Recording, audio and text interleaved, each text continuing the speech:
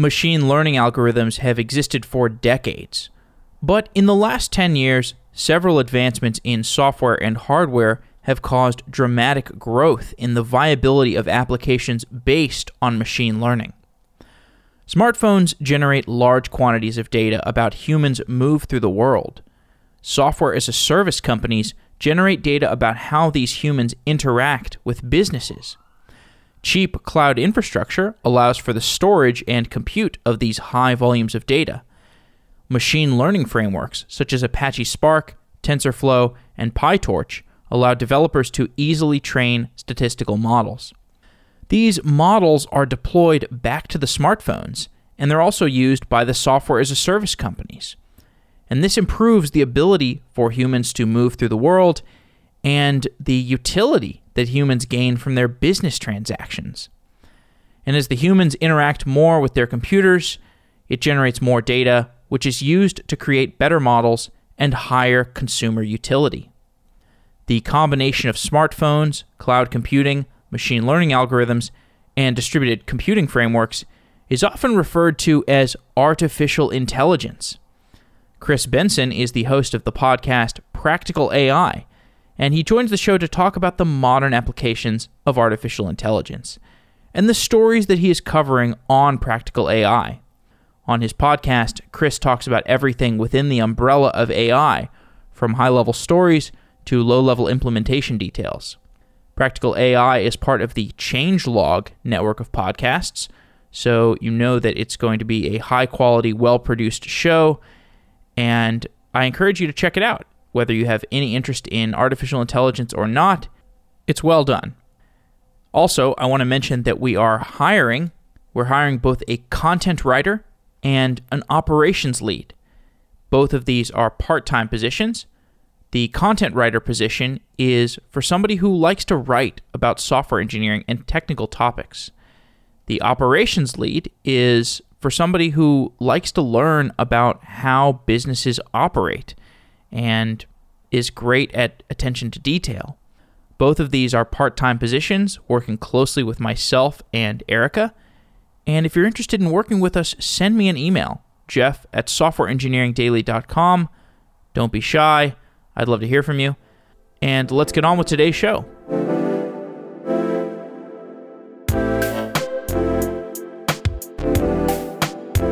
Chris Benson, welcome to Software Engineering Daily. Hey, thank you very much. You host the Practical AI podcast. I'd like to start by focusing on that term, AI. So there was the term big data, and now that term has basically been supplanted by AI. And I think that there is, in some ways, no change between those two trends. But I think if you look at a technological level, there have been actual technological shifts that have come to the quote-unquote big data area that are significant enough to demand a change in terminology. And, why not choose the term AI? When you compare those two terms, those two eras of technology, what's the tangible difference between them?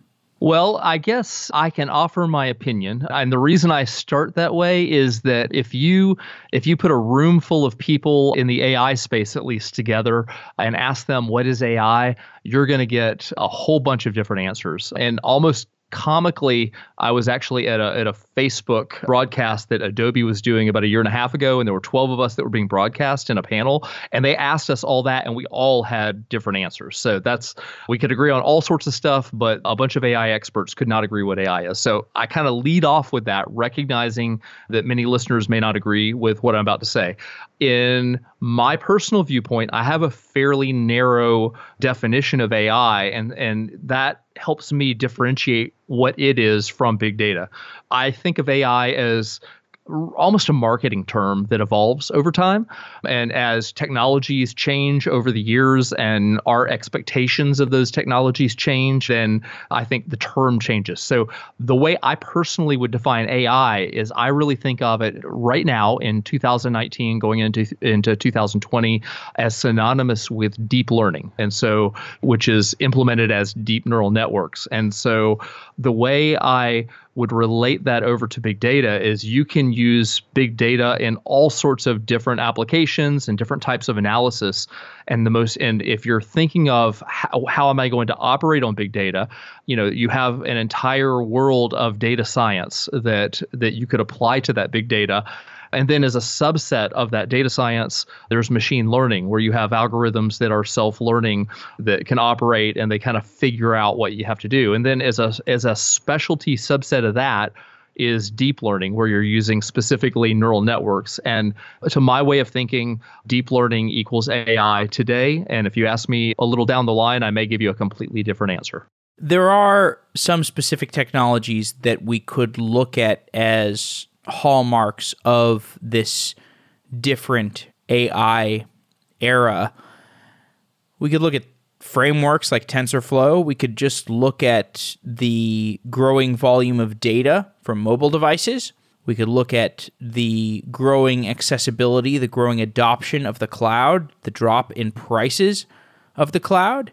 Describe the technology enablers that are making AI more accessible or practical. Sure. So I think we've really hit an inflection as technology has evolved, where several necessary ingredients have come together to make it possible. And you've already called out one of those, and that is cloud computing. It doesn't necessarily have to be at the cloud, but it's essentially high performance computing capabilities either in the cloud or that you have on the edge, as a dedicated set of infrastructure.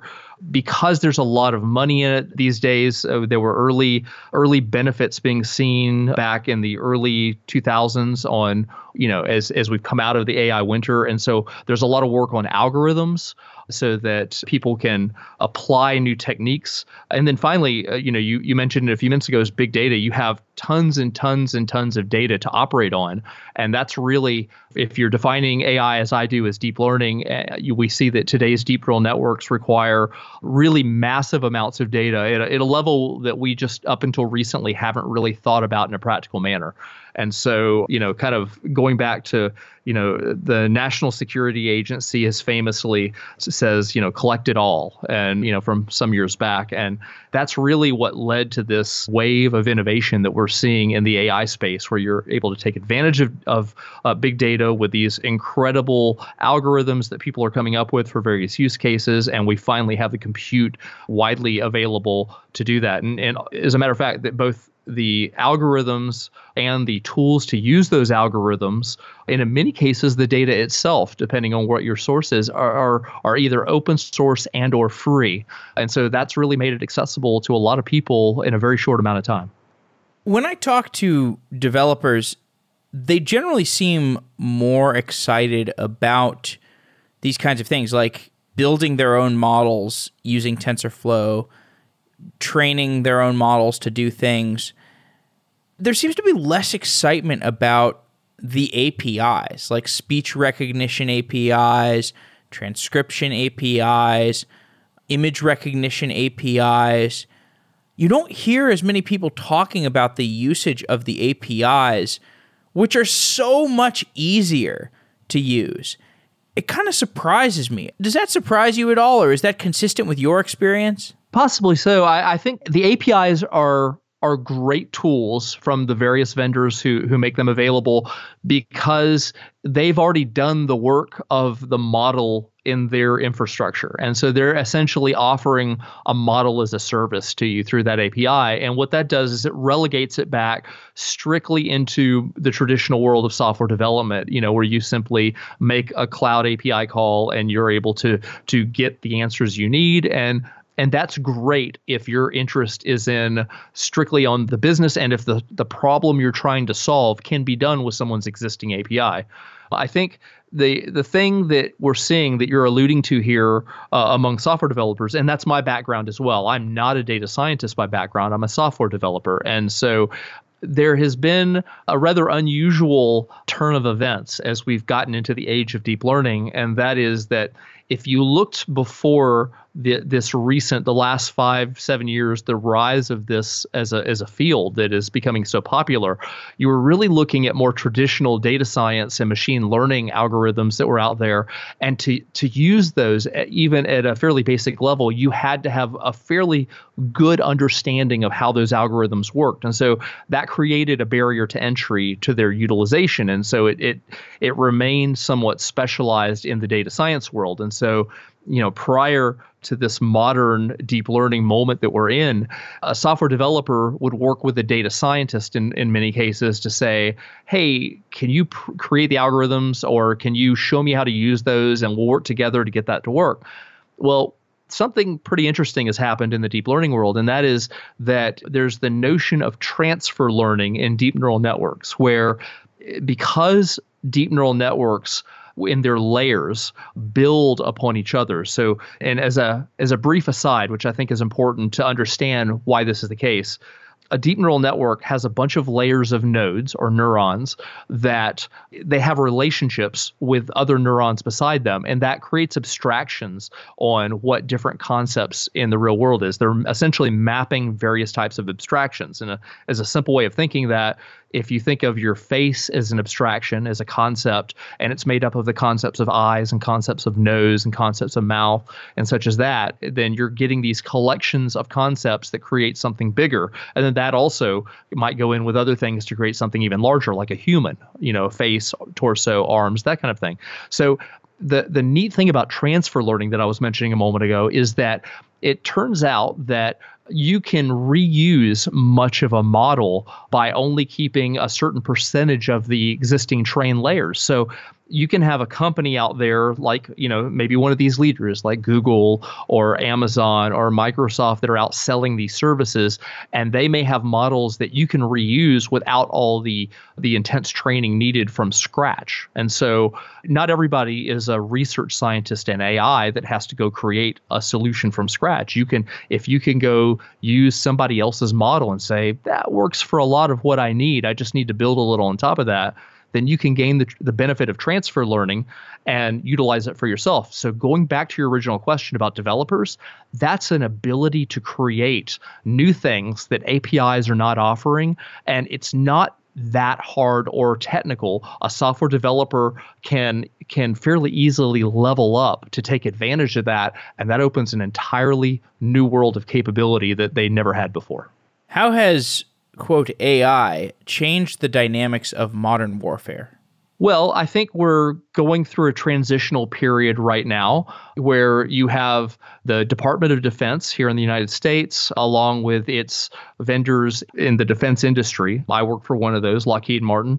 And as we look at the fact that potential adversaries out there, often people will note Russia and China as potential adversaries out there.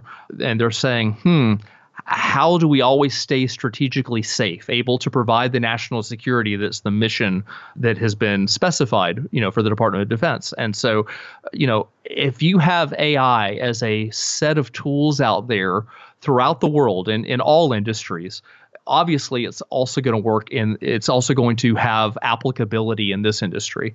And as you look at more and more technology basis for national security missions, you're going to see that if you can handle faster and faster issues out there as the speed of conflict is constantly increasing, AI can play roles of being able to supplement and interact with humans that are the primary drivers of those missions to give them capabilities or speed up existing capabilities that they've never had before.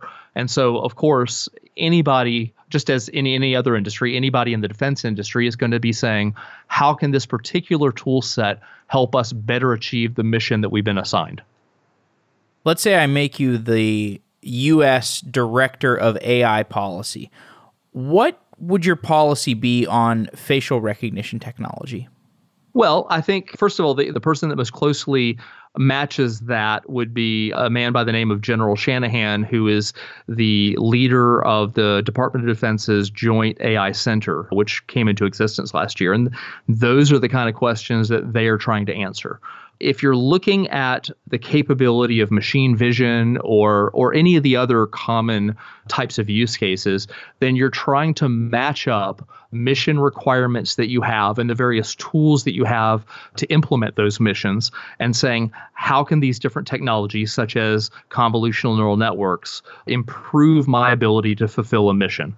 And so that is literally how that is analyzed. And as a strategist at Lockheed Martin, we have a number of people, such as myself, that are working on these types of questions and trying to find the answers for that, which is still a work in progress. And for the moment, I'm not going to get out in front of the Department of Defense because that's there's a lot of joint effort in that.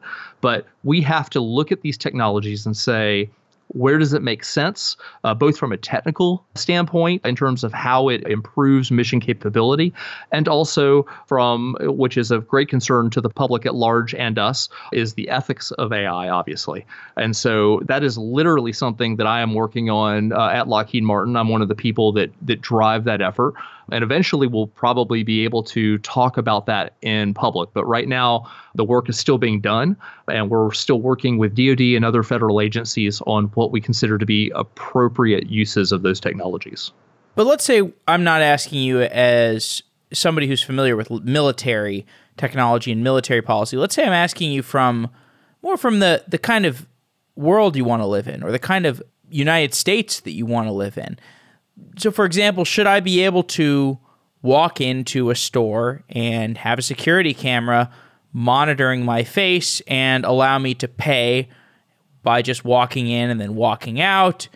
Should there be cameras everywhere so that I have a sense of safety as I walk around and I know that there is a constant scanning of faces for potential miscreants or people who might cause me harm? What about on the consumer level and the population level? Sure. And I think that's one of the challenges that we have right now. And I think that is a very hard question to answer. I'm certainly open to offering my own personal insight. I think for me, it really comes down to disclosure.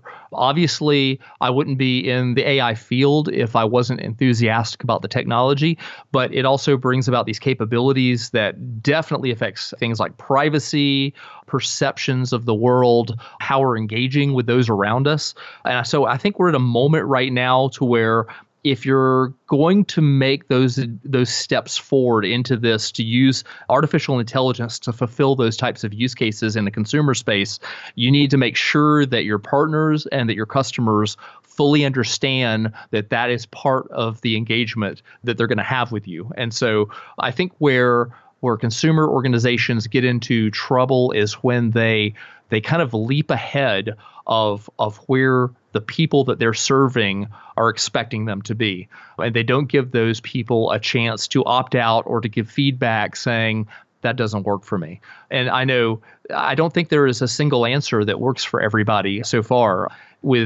I'm both enthusiastic personally about AI, and I have great concern working in this field about the potential for privacy to be violated. But I also know people that whether or not they have any interest in AI, they want to maintain strict privacy, and they're trying to figure out how to use even the tools that are out today, where you have social media tools that are able to predict your behavior, your likes and dislikes, even better than your own cognizant awareness allows. So, it's a fair thing to say that a social media site literally knows more about you than you do, in the sense that they have objectively observed certain behaviors, and that we are emotional beings and we tend to want to think of ourselves in a particular way. And we may not be very honest or observant about how our behavior is leading. So it's such a complex world. And one of the things I'm always telling people is these are the conversations that we need to be having. Literally, everyone listening to this right now needs to think their way through what their own positions, what works for you and what doesn't work for you. And are you ready, as you engage consumer companies, to be able to kind of stand up for your own set of beliefs and your own set of interactions at a level that you're comfortable with? And I would argue that probably most people have not taken that very activist step yet. Many of these conversations that I have seem to devolve into a very emotional conversation. So for example, the conversation around should you have a voice interface in your home? The first response that I almost always get from somebody who I'm talking to about a voice interface and whether or not they should have one is, I don't want that thing. It's listening to me all the time. I'm not interested. The smartphone does the same thing. And, it does. And if you bring that up to these people, at least in the examples that I've had, they basically get a cognitive dissonance and they cancel the conversation. They're like, yeah, I don't really want to talk about this. And if they were to zoom in a little bit further, like, first of all, there's no difference. Second of all, if there's any difference, it's that the hardware is more secure and you're not installing random third-party apps onto your smart home device. Furthermore, it actually provides a ton of utility. So as somebody who spends so much of their time talking to people about quote-unquote AI, how do you navigate these issues that have become so sensitive to people? So I do the same thing that you just said, where I try to point out the deal, if you will, that people have already signed up for. In a lot of cases, not very thoughtfully, not very cognizant of the implications. I personally carry around an iPhone.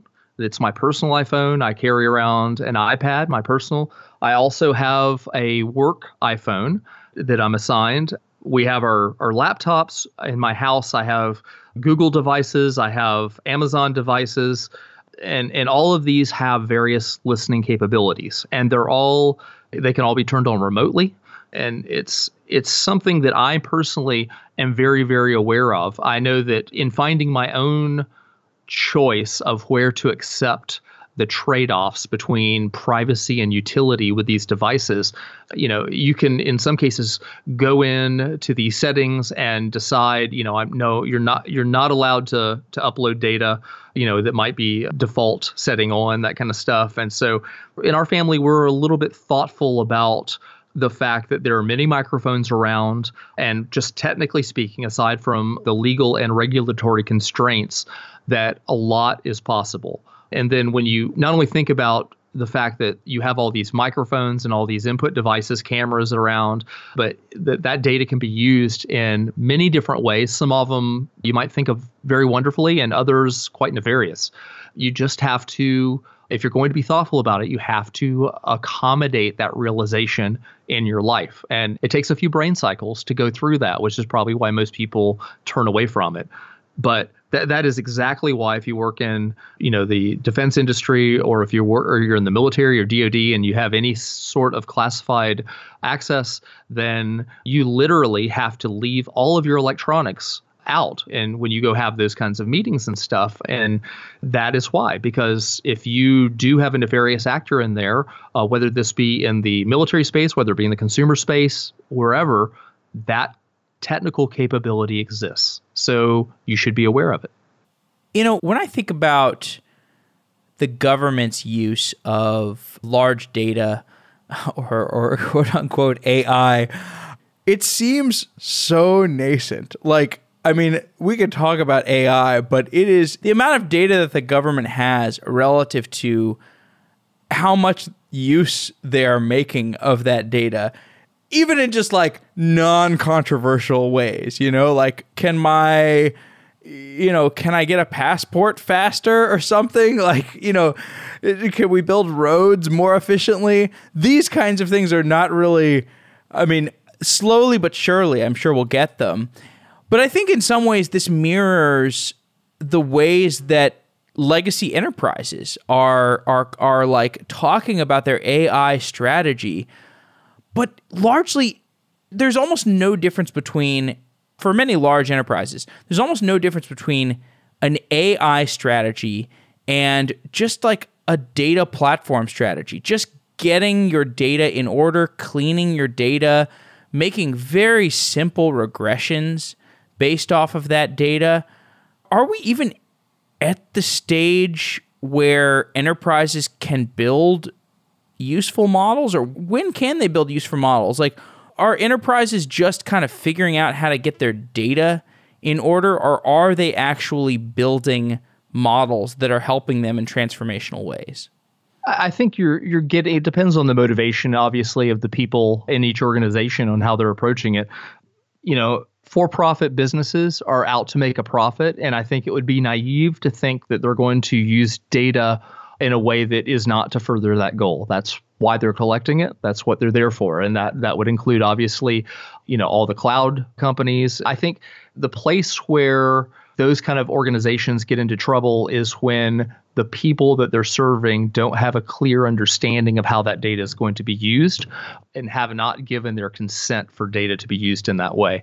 I think that is different from nonprofits and government agencies because they are there to serve the public and serve the constituencies that they have.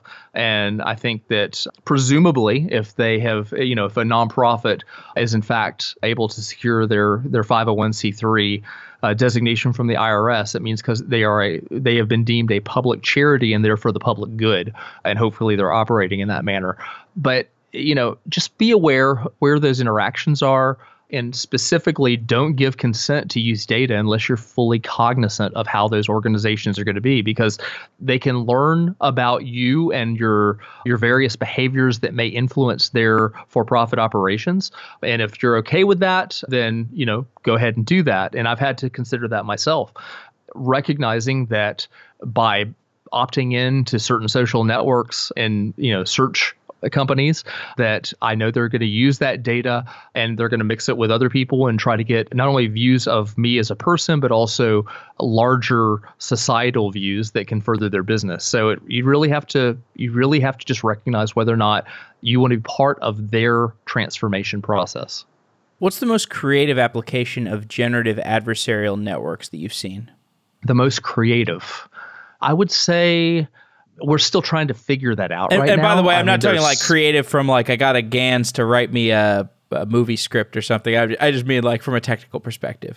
Well, I don't even know that it's the technical perspective that's the most interesting. It is a particular approach to model development, and we may want to define that, where you have essentially, in layman's terms, you have one model that's generating possibilities, and you have another model that's kind of discriminating, what's real and what's not. And that feedback loop lets them together as a team produce better and better content towards whatever that end goal is. And so, there have been some pretty amazing areas in terms of music creation that I've heard, in terms of artwork. You probably are familiar with the fact that there was a group somewhere in Europe, I don't remember the specifics, but they had created a painting probably about 2 years ago now, roughly, and they were going to sell it at Christie's auction house. And I think that roughly they were thinking it might go for something like 10,000 American dollars.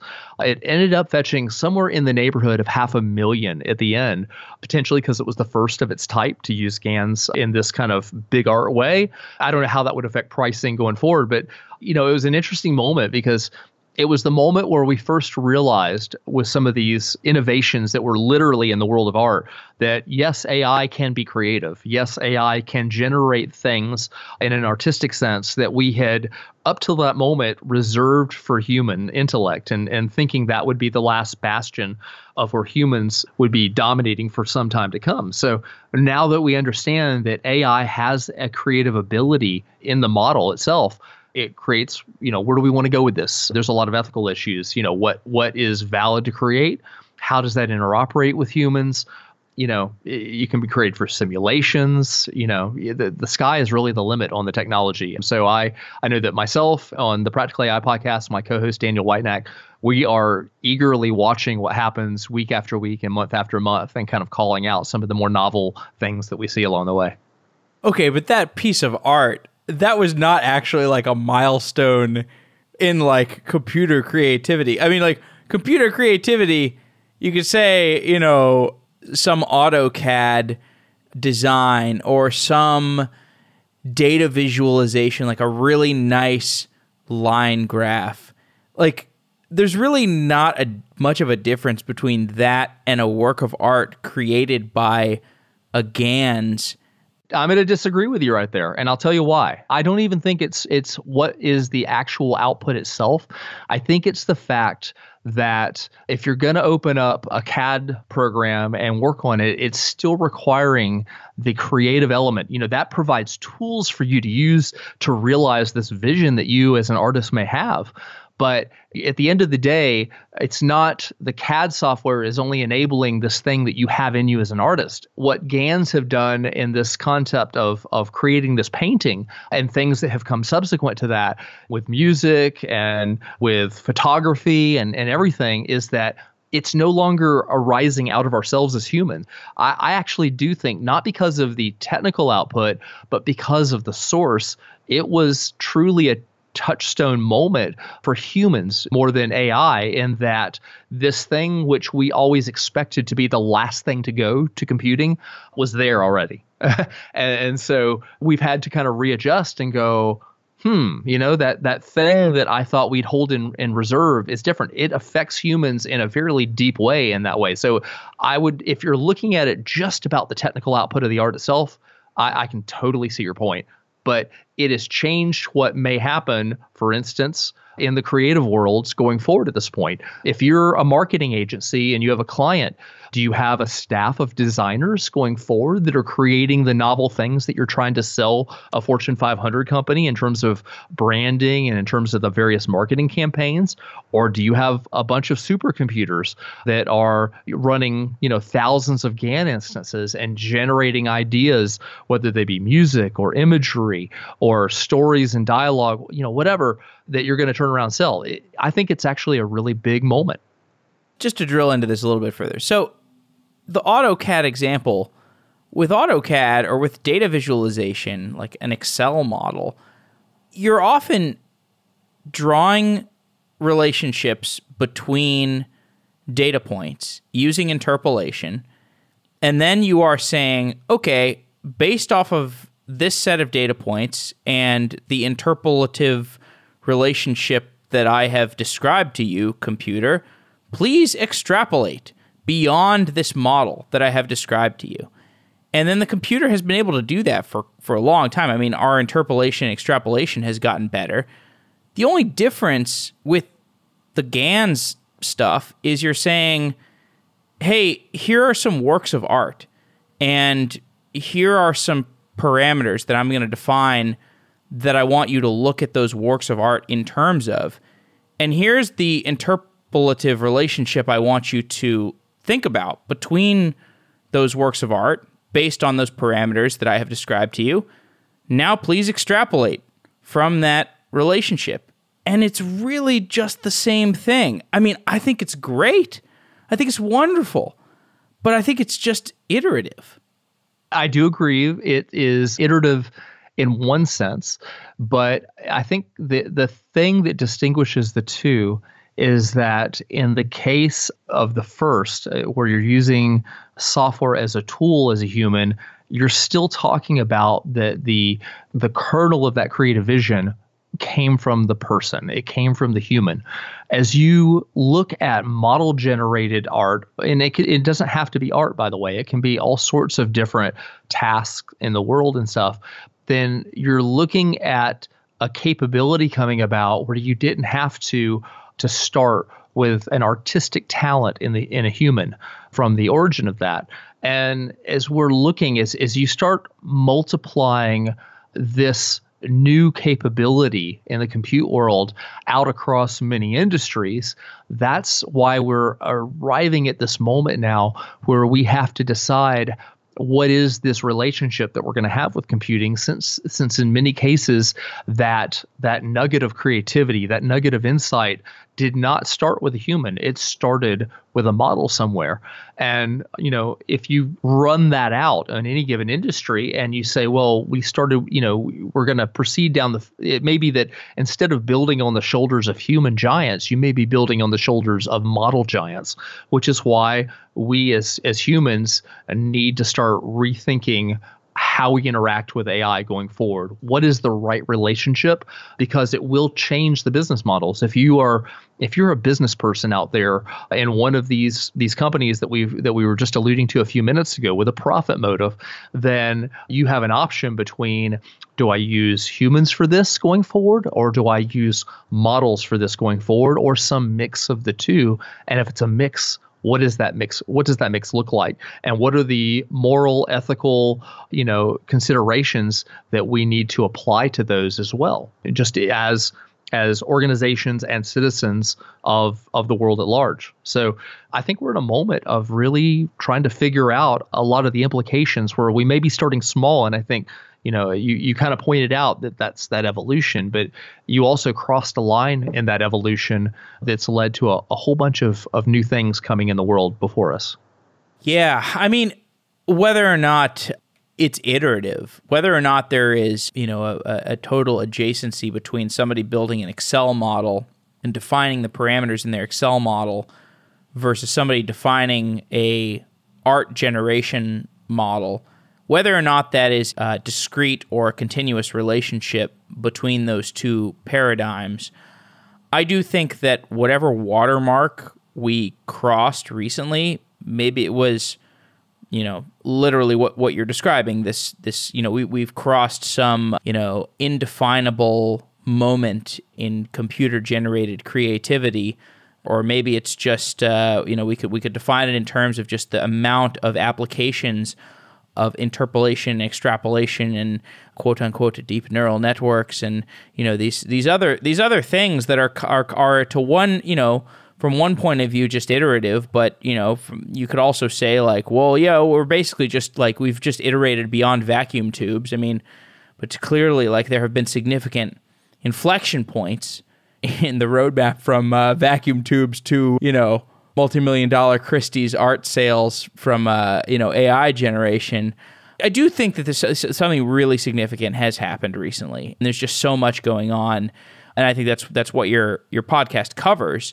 You do have a mix of the technical and the cultural, and I think that's important because there's a lot of people who sit between, I mean, everybody experiences the cultural impacts of AI. Everybody's experiencing this on a day-to-day basis. And the technical elements, people have varying degrees of fluency with it. People have varying degrees of desire to attain that fluency. And I think by exploring both of those sides of AI, you are covering a lot of ground. Why the name practical AI? Of all the adjectives that you could have chosen, why practical AI? So we kind of backed our way into that, to be perfectly honest. And it came with the vision on even, it wasn't even specific to the podcast, but the vision on what Daniel and I wanted to do in the world in this arena. And that is, there's so much hype around AI. You see it. It's not even, once upon a time, it was the kind of thing where when you read technical articles, online or, back when things were still in paper magazines and stuff, it was, you'd see it there.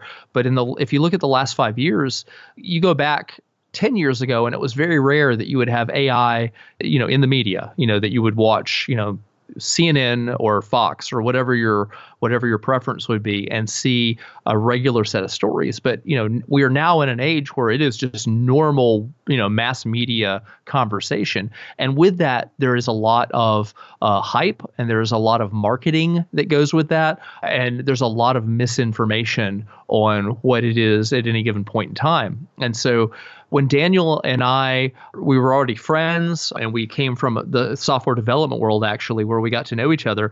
But in this AI space, we said, we've been learning, and we're recognizing that there's a lot of misunderstanding and misinformation out there. Why don't we help ground people? Why don't we help provide a medium where people can come and just see what it really is and what are the real capabilities and what are based on those, even without the hype, what is the implication to the world around us in society of those technical advancements that we're seeing. Much like this conversation we're having right now, we want to have this conversation with the entire world, if possible. And so we deliberately chose to make it practical in the sense of it's both practical, it's very accessible to people. I commonly say, if your grandmother wants to learn about AI, they should listen to our podcast, because if we do talk about technical topics, but we take the time to define the jargon along the way so that anybody can understand it. And in doing that, it makes it productive in their lives, even if they're not an AI person, even if they have some job that is in their minds very different from AI, and they just want to understand what is this thing and how will it affect their lives. So we like to say that we make AI practical, productive, and accessible to everyone. And that's why that very practical connecting you and your life, whatever that life is, with this thing that's out there changing the world in a lot of ways, but often not the hyped ways that people are worrying about.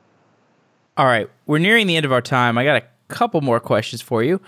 Let's say I give you $2 million cash, no attachments, except you have to leave your company and you have to start an AI company today. You have to spend at least $1 million building that company. What would that company be? I honestly, there are so many opportunities. The real answer, I get people asking me on a regular basis, do I want to go to other organizations or create new companies from scratch? I'm in Atlanta and I participate in Atlanta's startup community. We actually host an AI meetup at the Georgia Tech incubator. And so I have that opportunity and I have those conversations. I don't have one that I see. I can think of so many, and I don't know what's right for me right now.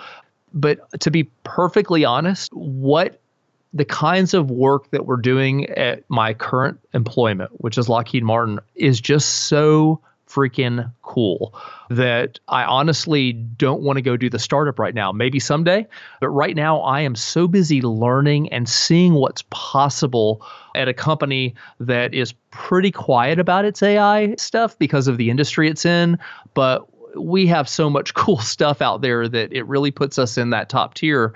And very few people are aware of that if I get to a point where I'm not learning anymore and things aren't moving and I don't feel that, then maybe I would consider that. But, there are big problems in the world that AI can be a component to solving. Some of those include medicine and healthcare, which I'm keenly interested in. One of the things that I love doing is animal advocacy, animal rescue type stuff. And I started a nonprofit to do work with AI and other advanced technologies in animal welfare, animal advocacy type issues, because there wasn't the profit motive. So for the moment, staying at Lockheed Martin for the foreseeable future, learning as much as I can, taking my spare time to use these technologies to save animal lives as an animal lover. And then maybe someday, if the time is right, I'll look elsewhere. But if there are just so many opportunities, I would challenge you. If you're in farming, there are AI capabilities in farming and things that you would never normally associate with AI, using CNNs to look at crops and give them just the right amount. And that's not even new. That's not cutting edge. That's been around for several years. There's really not an industry out there that you can apply this technology to in an incredibly productive way. So it's really pick what your passion is and then say, how can I take this great tool set and utilize it in that way? Last question. What's the difference between podcasting and journalism? That is a very, very good question. So I guess it really is, you can podcast and you may or may not be a journalist. And sometimes I feel like an amateur journalist who is podcasting, and sometimes I don't. Really depends. For me, it changes day to day. I'm not sure what the right definition. I feel like the journalist, I tend to associate with the kind of the classical news person who is objectively trying to get to the truth of everything and that you can count on their objectivity. I will confess that I don't always do that myself as a podcaster. Maybe I'm not bound to that level of kind of searching for the facts. I think I probably am more the conversationalist, and I just like talking to smart people who are doing really cool things. I'm not sure that would rise to the level of what I think of as journalism, but I know I have a whole lot of fun doing it and hope to continue for some time. Cheers to that. Thanks a lot. Thank you, Chris. Been great talking to you. You too. Thank you.